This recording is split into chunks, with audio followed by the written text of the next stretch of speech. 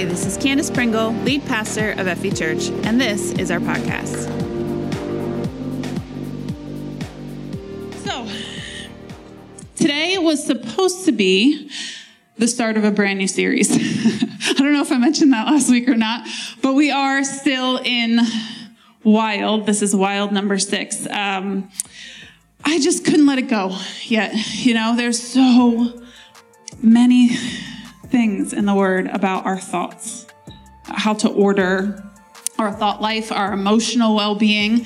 You know, we have to be intentional about all of that. And so I think this Word is going to set some people free today. I think our thoughts get particularly wild when we are wronged. Like when someone hurts us. There's evil in the world and it's done to us. We are the victim of something when we are wronged in some way. And of all the things that set us apart from the world, and there are many, this is probably the one that makes the least sense to a non-Christian. So it's probably the one, when done well, that sets us apart more than anything else. And honestly, even within the church, there are a ton of misconceptions about it. Forgiveness and justice in God's kingdom is very different than the world.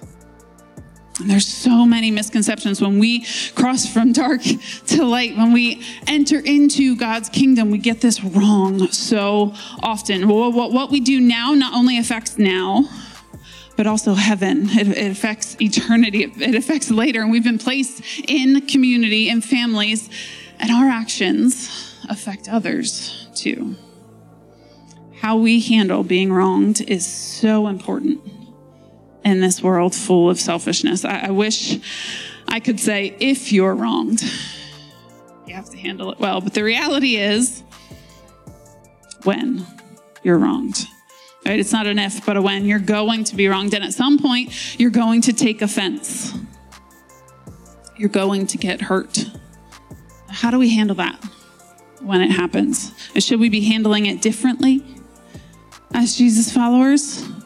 How did he handle it when he was made fun of and mocked and insulted and assaulted and abused, right?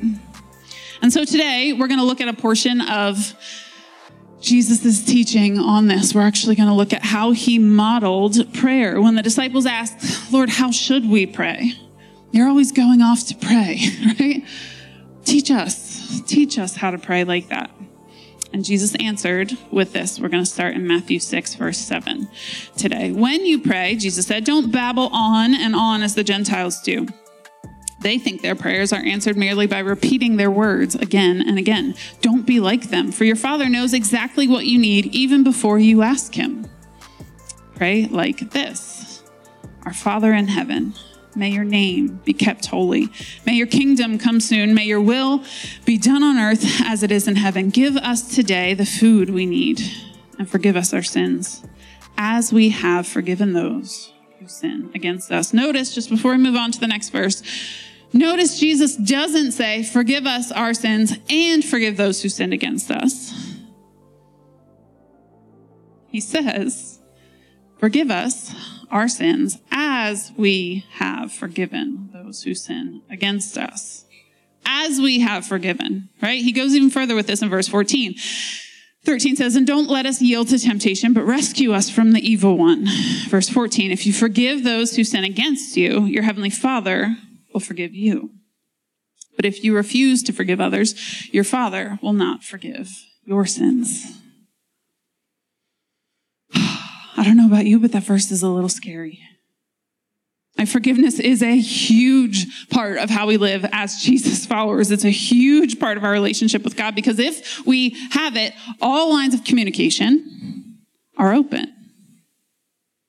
If we don't, God doesn't forgive my sins either.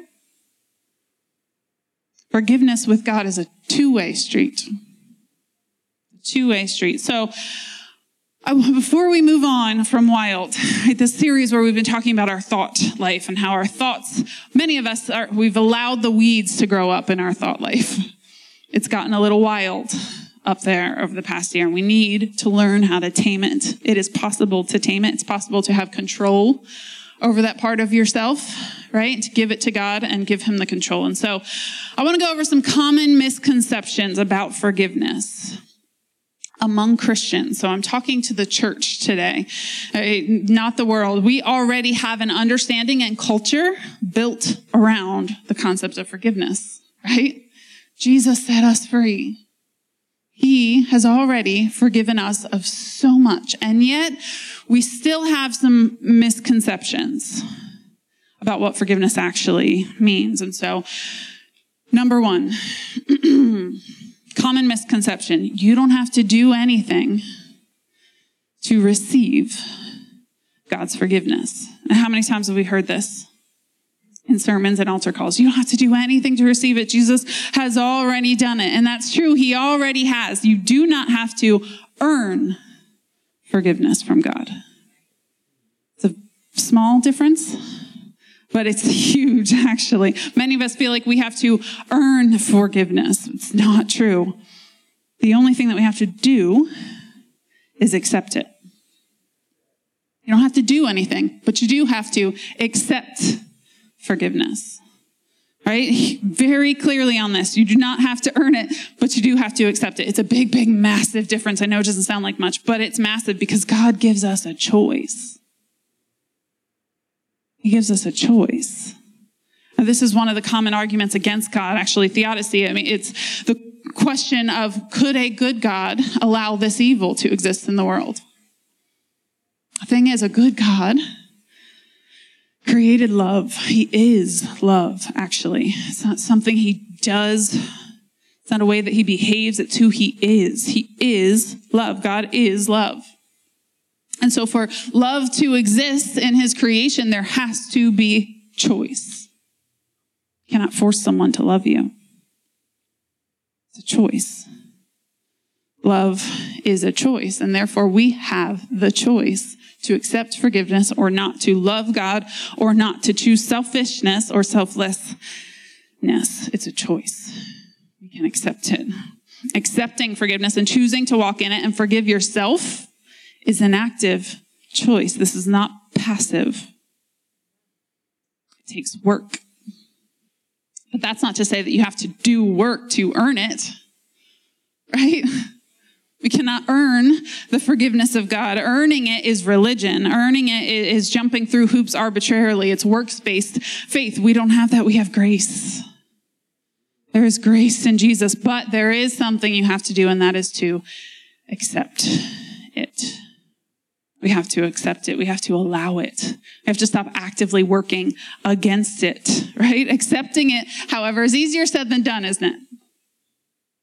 We sometimes have a really hard with this because we know we ultimately don't deserve it. Which brings me to the next common misconception. Number 2, forgiveness must be earned. Here's where we get tripped up. We believe that other people don't deserve forgiveness. Right? They don't deserve my forgiveness. How could they? Look what they did. They don't deserve it. Of course they don't. No one said they should deserve it because, in fact, you cannot earn forgiveness. It must only be given. When we believe that others have to earn forgiveness, then we also look at God and our relationship with him and feel like we must earn it. Forgiveness is a gift. It cannot be earned. Peter didn't earn Jesus' forgiveness for denying him. Jesus gave it freely and called him to be the rock upon which he would build his church. Right? The thief hanging on the cross beside Jesus didn't do anything to earn forgiveness. He couldn't have. He just asked for it. And Jesus gave it. Right? The woman at the well, the woman accused of adultery, the man lying on a mat. So many examples of Jesus' forgiveness being given alongside simple faith. Nothing more. So what? I should just continue to let them hurt me over and over? Is that what you're saying? Now, number 3, actually, common misconception is that trust should be given alongside forgiveness. It's not true. They are 2 very different things, trust and forgiveness. Jesus never said to trust everyone. He said to trust God and love everyone. There's a difference. In fact, Jesus never said to even trust yourself, but to trust in God alone. Right? Proverbs 3 says, trust in the Lord with all your heart and do not lean on your own understanding. Proverbs 28, whoever trusts in his own mind is a fool, but he who walks in wisdom will be delivered. Trust doesn't have to go hand in hand with forgiveness, meaning you can have boundaries up with some people and still forgive them. It is possible. They do not have to go hand in hand. In fact, Matthew 18 is something we go to a lot around here. There's actually only 3 or 4 verses in Matthew 18 that we talk about a lot as a staff over the years. It's a sort of a housekeeping thing. You want to go over it occasionally to remind ourselves how to deal with confrontation. There's a point you reach in a conflict where you can no longer treat someone like a fellow believer anymore. It's not about love. It's about trust.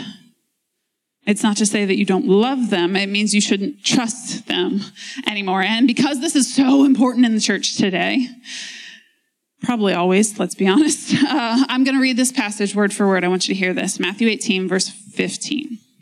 If another believer sins against you, we're talking about believers here, people you should trust, see as family, go to church with them, right? If another believer sins against you, go privately and point out the offense. Did it say if another believer sins against you, go around and tell everybody else before you tell them?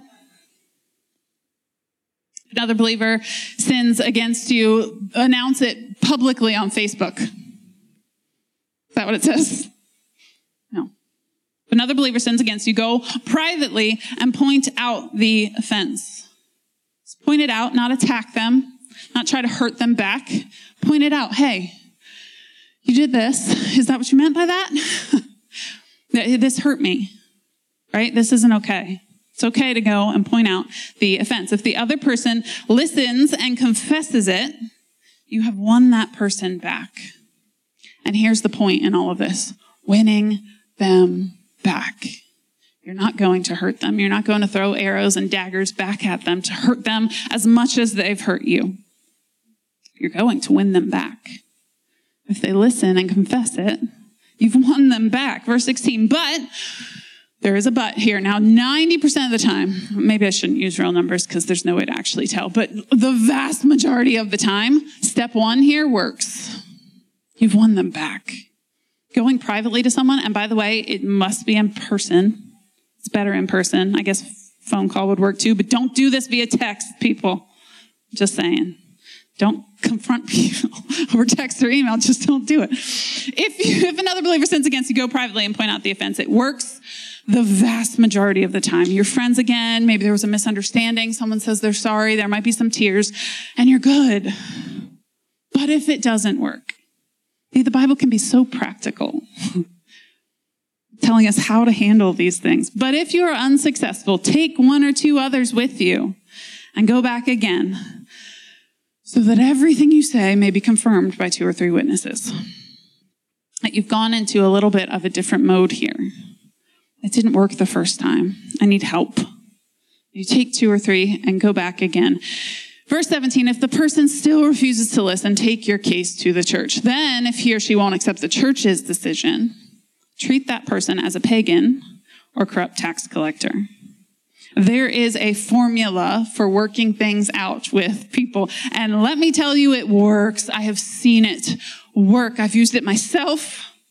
Seen counsel so many other people like, wait, don't tell me this. Have you talked to them first?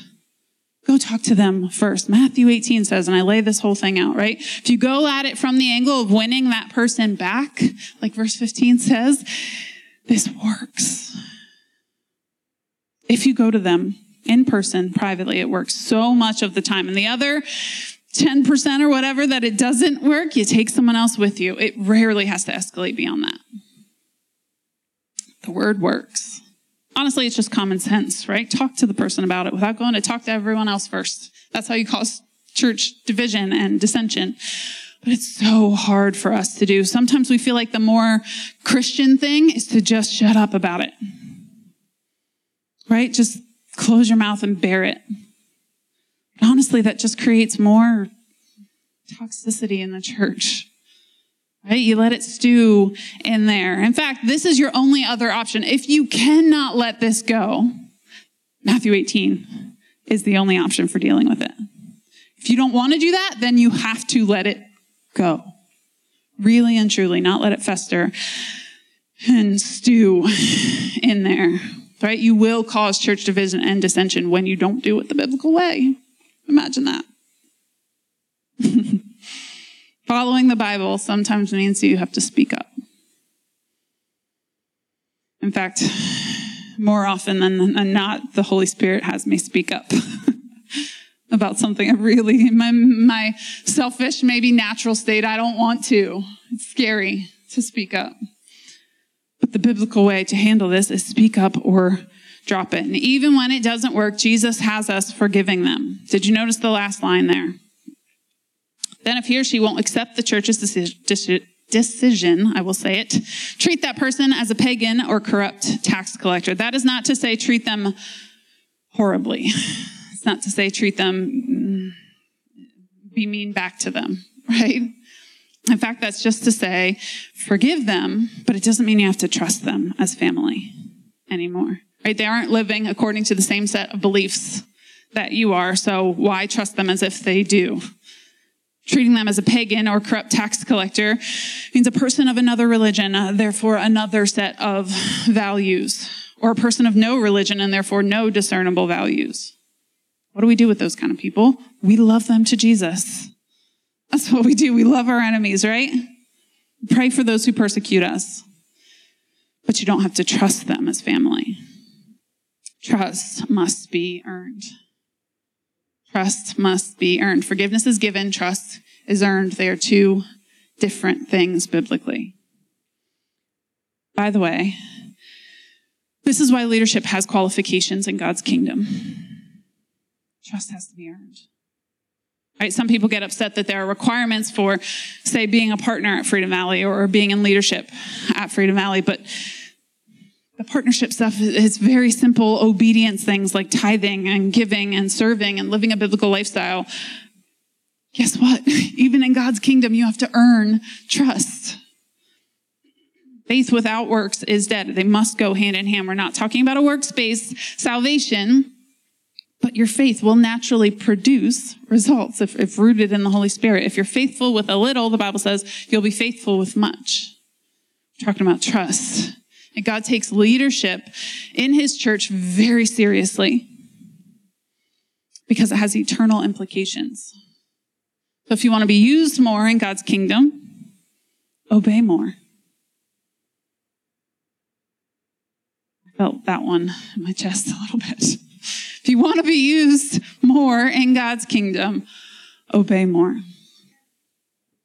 Trust must be earned. God forgives when you ask and when you forgive others, but he'll begin to use you as you begin to earn trust. Forgiveness is given. Trust is earned. Common misconception number 4 about forgiveness is that forgiveness is a feeling. There may come a time when you feel forgiveness towards someone. It's true. It can be a feeling. But it doesn't have to be a feeling to be a chosen path. Forgiveness is a choice. It's like love is a choice. Right? Forgiveness can look like different things in different phases because it is more of a process than a one-time decision. It can look like the choice to not get them back, even if you have the opportunity. It can look like not speaking ill of them to other people, even if given the chance. It can look like just choosing not to dwell on what happened and taking that thought captive. I'm not going to dwell on it and process through it in a healthy way, but I'm not going to sit and dwell on it. Right? It can look like actively seeking healing for what happened. Sitting down with somebody, talking it through, getting some counseling through it. It can look like just saying out loud, I forgive you.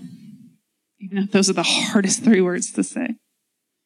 It can look like asking God to forgive them. It can look like asking God even for the feelings of forgiveness. Maybe you don't feel it naturally yet, but you're going to ask God. The first step is just saying, God, help me feel like forgiving them, because God changes hearts. He can do it. Forgiveness doesn't have to be a feeling. It is a process, and it is a choice.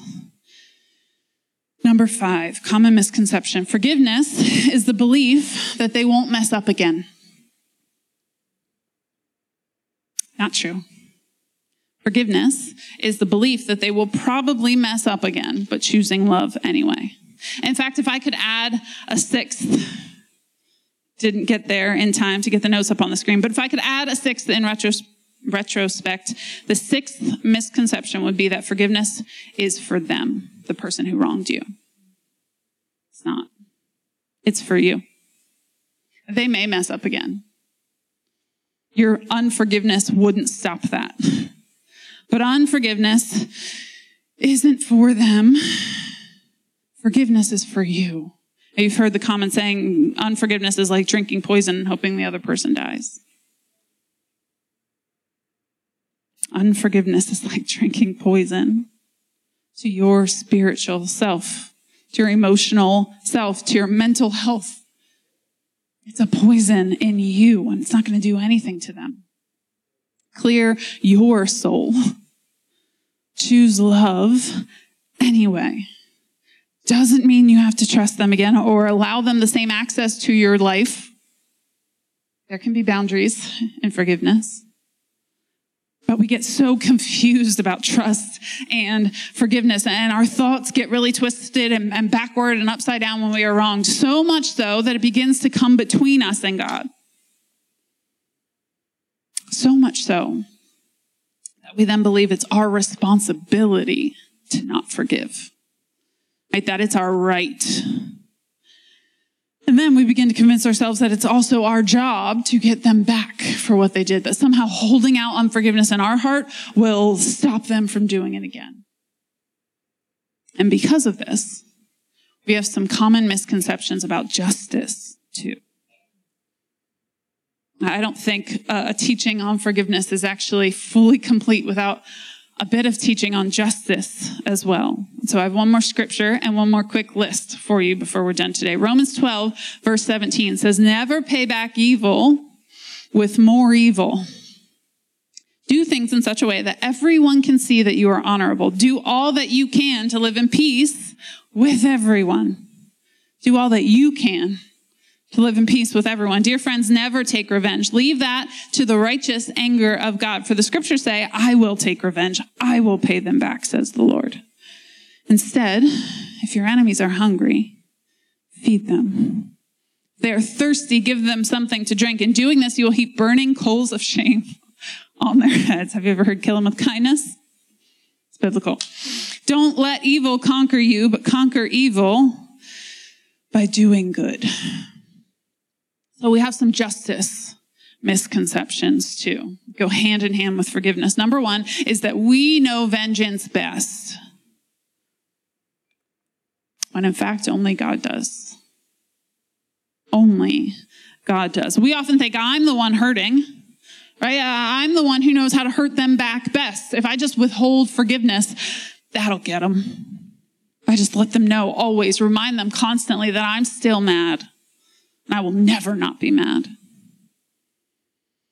Only God knows vengeance. The reality is only God knows justice best. Our systems of justice are just cheap knockoffs of God's system. We've seen our justice system fail. We've seen how flawed it can be. But God's not flawed. God's systems don't fail. We can trust God with vengeance. He reads hearts and minds, not just words, not just fancy lawyer words. He reads hearts and minds, right? And that should also scare you a little bit. Because if you're unrepentant, we often look at this whole teaching as the other person, whoever wronged us, right? But God reads hearts and minds. If you're unrepentant, He can see that too. You're not forgiving, He can see that too. An apology without change is just manipulation.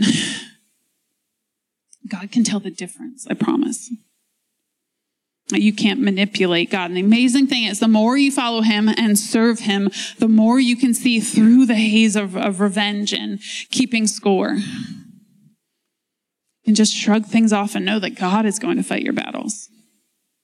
All you have to do is trust him with it. God knows vengeance best. Number 2, we're being asked to forgive too much. This is justice misconception. Number 2, we're being asked to forgive too much. Maybe it is too much. Now, this is the only one that I could maybe sometimes agree with because it shouldn't have happened to you. Right? We live in a world where evil exists.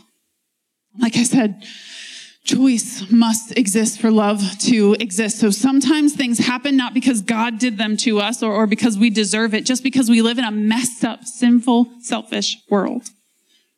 And these are the consequences of sin. Not our own, even sometimes. We have to live out other people's consequences of sin. And it's not fair, and we shouldn't have to. But God has a purpose for right now, right? Someday he's going to come back and he's going to fix the world. We're going to get a new heaven and a new earth, the Bible says. Today is not that day. So there must be a plan and a purpose for today. He will turn all things into good. That's not to say God does the evil things to you, but he turns them all into good for those that love the Lord. So the attitude isn't that I've been asked to forgive too much. How could I forgive all of this? The attitude is no, I've been forgiven of so much. I've been forgiven of so much. In comparison with what Jesus has forgiven me of, this isn't too much to ask. I've been forgiven of so much. See, Christians, we get into the trap of thinking sometimes like, I could never do what they did. How dare they? I would never, right? Get up on our high horse and I would never. Can't believe they would do that. Well, we should constantly be saying, if not for Jesus, I'd be the same. If not for Jesus, I probably would be doing the same things. I'd be making the same decisions. I'd be acting selfishly just like that. If not for Jesus. It might be too much to ask to forgive. It shouldn't have happened to you. But I've been forgiven of so much too. Jesus didn't have to forgive me. It is a gift. It is a gift. Number 3. Just this misconception. Number 3. If I forgive, they won't change. Actually, forgiveness is a much more effective change agent than revenge. Much more effective. Forgiveness convicts. That kill them with kindness concept. Heap burning coals of shame on their head, I believe the Bible put it. Forgiveness is much more convicting. It's much more life-changing. I don't know about you, but I've had these powerful moments with God sometimes in worship where I'm just pouring out my heart to him.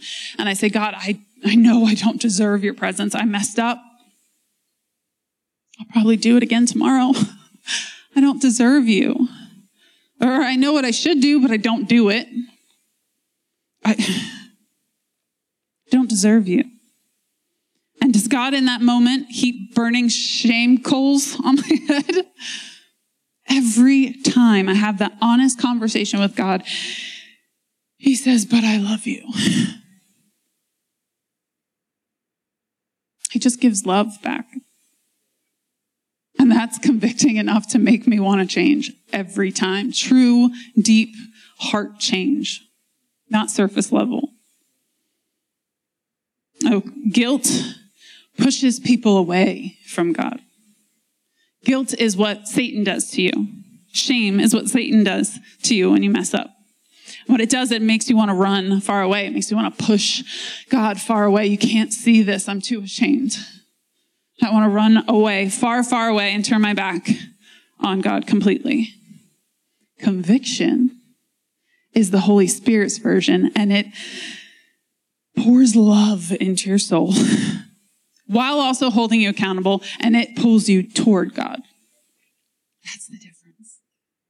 Holy Spirit beautifully convicts us sometimes. Helps us see where we need to change, where we need to step up, where we haven't been doing things correctly or in a healthy way. But it makes us want to change at the same time. I have seen people around these altars get powerfully saved, and in the same breath, they'd never want to touch a cigarette again. Or if they were stuck in drugs, they never want to. Now, this doesn't always happen, but there have been some miraculous salvations where immediately that thing is broken in their lives. They don't want to go back, ever. They've never once, since the day they gave their life to Jesus, had an urge to do that thing again, whatever was holding them in bondage. It's amazing. It's beautiful. The Holy Spirit's conviction is beautiful. It's not condemnation. There is no condemnation in Christ. God doesn't hold things against you. He isn't the angry guy up in the sky wagging his finger at you. God is smiling on you. He loves you. He wants the best for you. He just wants to call you back to him. He wants to help you see what you're doing is hurting you. You can't hurt God. It's hurting you. He wants the best for you. He calls you back. That's the difference between conviction and guilt. And so we have to turn around and show that to others. That's what we're called to. If I forgive, they won't change, right? You can't control that. But all I know is that forgiveness is a powerful change agent. I have forgiven, and I'm free. They're free. We both get to move forward into what God has for us. There is no shame hanging over our heads anymore. Justice misconception number 4. An eye for an eye is the only way to conquer evil. And in fact, the verse that we read says you conquer evil. Don't let evil conquer you, but you conquer evil by doing good. An eye for an eye is actually a biblical concept. I don't know if you knew that. We have a lot of these rough biblical concepts floating around in our culture, right? An eye for an eye is actually a biblical concept, but it was meant to be a limit to human justice in a courtroom. Because we tend to take revenge too far. Right? We get an eye taken and we want to take their whole face, right? Or their whole family's eyes. We want to go harder because it hurts. How dare they? But it was meant to be a limit to human justice, not a right given to anyone wronged. God is so good. He won't allow evil to exist forever. God always takes action if you can let go. Let him take action. As long as you're holding out with that unforgiveness in your heart, he can't. He usually won't. That's not to say he can't, but he won't act on your behalf. But when you let go, he forgives you too. He always takes action if you forgive. He is also graceful, though. Full of grace. Which means he gives each of us ample opportunity to repent and be forgiven. Doesn't always happen on your time. Someone has wronged you, you want them swiftly taken care of. We can trust God with justice. Because only he can decide when enough is truly enough. Only he can decide, and we have to trust him with that. And so, we must be people of forgiveness. We must release the right that we feel to take vengeance upon ourselves. And allow God to do what only he does best. The kingdom of God is more of a mindset than a place for now. We get to live here in this world, but we are made of different stuff in the world, but not of it, right? Our thoughts, our behaviors, how we condition our minds is so important.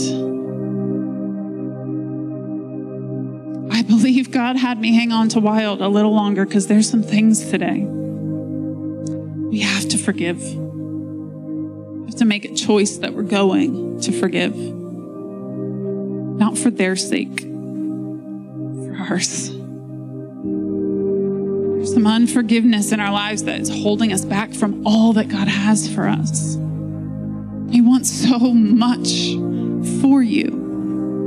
He's not only for you, he's with you. Some of you, as I'm talking, you're having this thing bubble up inside of you a little bit. Shoving it down. That's not me. I could never. Or I've already forgiven, but there's still that something. Let it go. Maybe you need to have an honest conversation with God today. Admit to him, it's hard to forgive. I'm struggling to forgive this person. Change my heart. Change my heart. Let me forgive them. Help me forgive them. And God wants to be in that decision with you. Wants to have that conversation with you. Jesus came to make God himself accessible to us through forgiveness. Jesus came so that we, each and every one of us, would be forgiven of our own sin and selfishness, of our pride and deceit. He came knowing we would sin over and over again to forgive us. He came to help us live in community with the world again, that we would be able to see that we, each and every one of us, are made in God's image. We are his image bearers on planet Earth. And we're meant to live in community. We're meant to repay our enemies good for evil. Return blessings for curses. If our enemies are hungry, we feed them. If they are thirsty, we give them something to drink. We win people back. That's who we are. God is our Father. We are children of his. This is the new identity in Christ. We are people of forgiveness. We choose to walk in forgiveness. Instead of dull, passionless selfishness, we are vibrant, passionate, and selfless. Because that's who our leader is. That's who Jesus is. We're going to tame the wild emotions, fears, pain, hurt. Because that's who Jesus has called us to be. And so today I would just ask you, bow your head, close your eyes. Not that you're hanging your head in shame, because in God's presence, you don't have to be ashamed. Just that you would get a moment alone with your thoughts in a room full of people, just you and the Holy Spirit. Have an honest conversation with him today.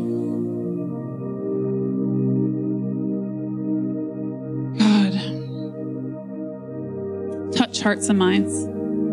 Set us free. Let us step into all that you have for us, truly choosing forgiveness, even when it hurts. That we would follow in your footsteps by laying down our lives for others, setting aside our own desires and fears and failures and pain, choosing to walk in freedom. That we would be unburdened in your presence.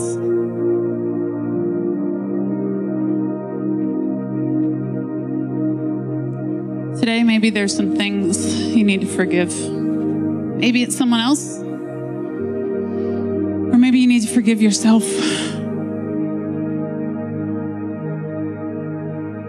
You've been holding some things over your own head, some failures you keep beating yourself up about. Or maybe some things that if someone's hurt you, you just can't bring yourself to make that choice. I just want to pray for you today. Maybe today you're saying, I